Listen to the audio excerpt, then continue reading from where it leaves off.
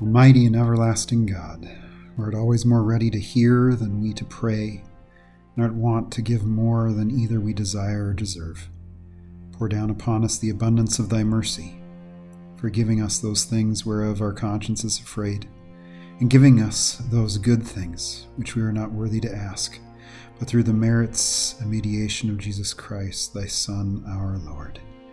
Amen. Well, this is the prayer for the 12th Sunday after Trinity, or the 13th Sunday after Pentecost, out of the 1662 Book of Common Prayer, one of Cranmer's prayers. Thomas Cranmer, who great father of the church, liturgist, theologian. And I love this because it gives this perspective of two things. We have us, and then we have God.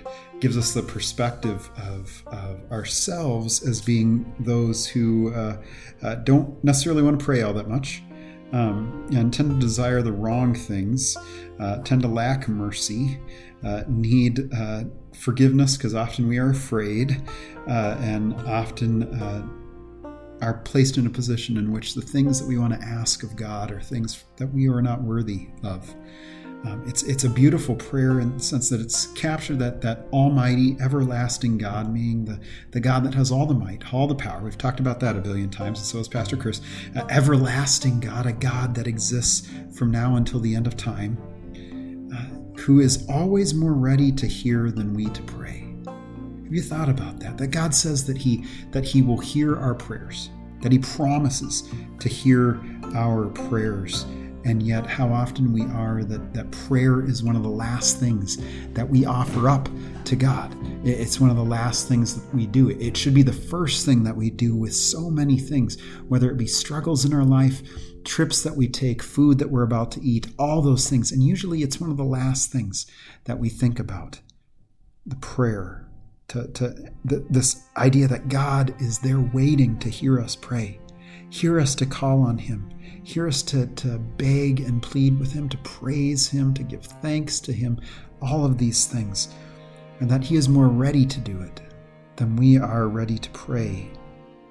And then art wont to give more than either we desire or deserve. That is an amazing statement. I love that statement. This idea that God is a God who gives. I've talked about that before, and I'll continue to talk about that God always gives. He graciously gives us regularly. The sun coming up in the morning, the cool breeze maybe on a very hot day, which is something we could use right now. Clean water, food, family, whatever it might be. These things that God gives to us on a regular basis. Things that either that are more than we desire. The idea that often we desire certain things, and God is going to give us something more, wants to give us something more, is going to give us something more. We just don't know it as that yet. Or deserve. That's an issue of mercy, right? We've talked about that before. This idea that mercy is not receiving that which we do deserve. This idea of God being gracious to us in that way. And so therefore, that God is one who is want to give more. He desires to give more that either we desire, things that don't enter into our minds, or things that we really don't deserve, but He gives them to us anyways. This idea that they're His graces, His gifts that He gives to us, being that which we cannot earn. It's gift. There's nothing that we can do to earn it. If we do something to earn it, then it's ours. We've bought it. We've purchased it. We had to do something or else we weren't going to get it. And that's not the way that God works. Pour down upon us the abundance of thy mercy. Pour down upon us that which we do not deserve. Forgiving us those things whereof our conscience is afraid. So forgiving us of the times that, for instance, we're afraid to ask God for forgiveness for something because we don't think He'll forgive us. Or we are afraid to ask God for forgiveness for something because we don't think we did anything wrong. Or we are afraid to ask God for forgiveness for something because if it comes up, then it's going to bring a lot of other of garbage and of baggage with it. This heaping onto us of things that we thought we'd forgotten, these things that we wish we had forgotten. And so forgiving us those things whereof our conscience is afraid, and giving us those good things which we are not worthy to ask. Have you ever thought about that?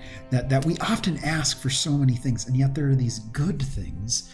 And I'm not talking about some sort of faith healer type thing, but these good things that we don't even think to ask because either one, we don't think we need them, or two, we look at them and we judge them and we say, no, why that thing? Why should we be asking for that thing? That's worthless. That's pointless. And here it is, God saying, no, these are the good things. These are the things that I claim as good, not you. Isn't that one of our problems, is that we like to judge things as good or bad? We make those decisions, never mind the fact that God has already made those decisions, and so God knows what is good and bad way more than we do. And so quite often there are things that he needs to hand to us. Oftentimes things that go against what it is that we think we should have in order to give us what it is that we need. What it is that we need.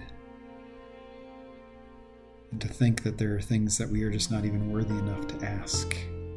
Not worthy. To be one who shouldn't be asking for these things, because there's no reason why God should hear us or grant us those things, and yet he does.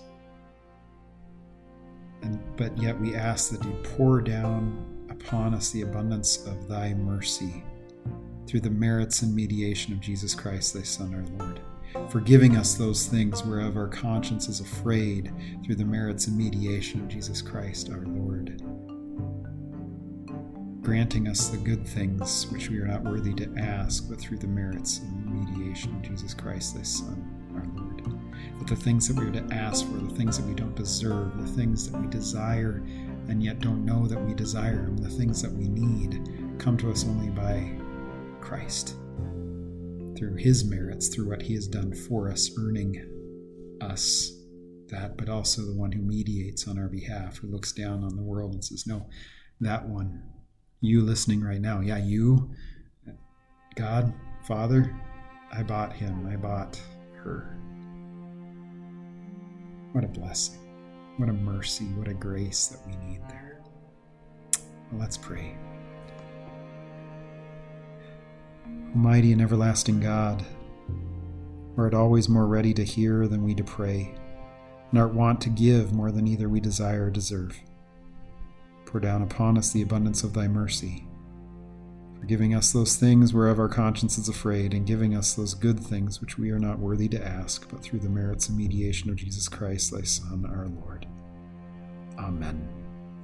Well, church, go in peace, serve the Lord, and we'll see you tomorrow.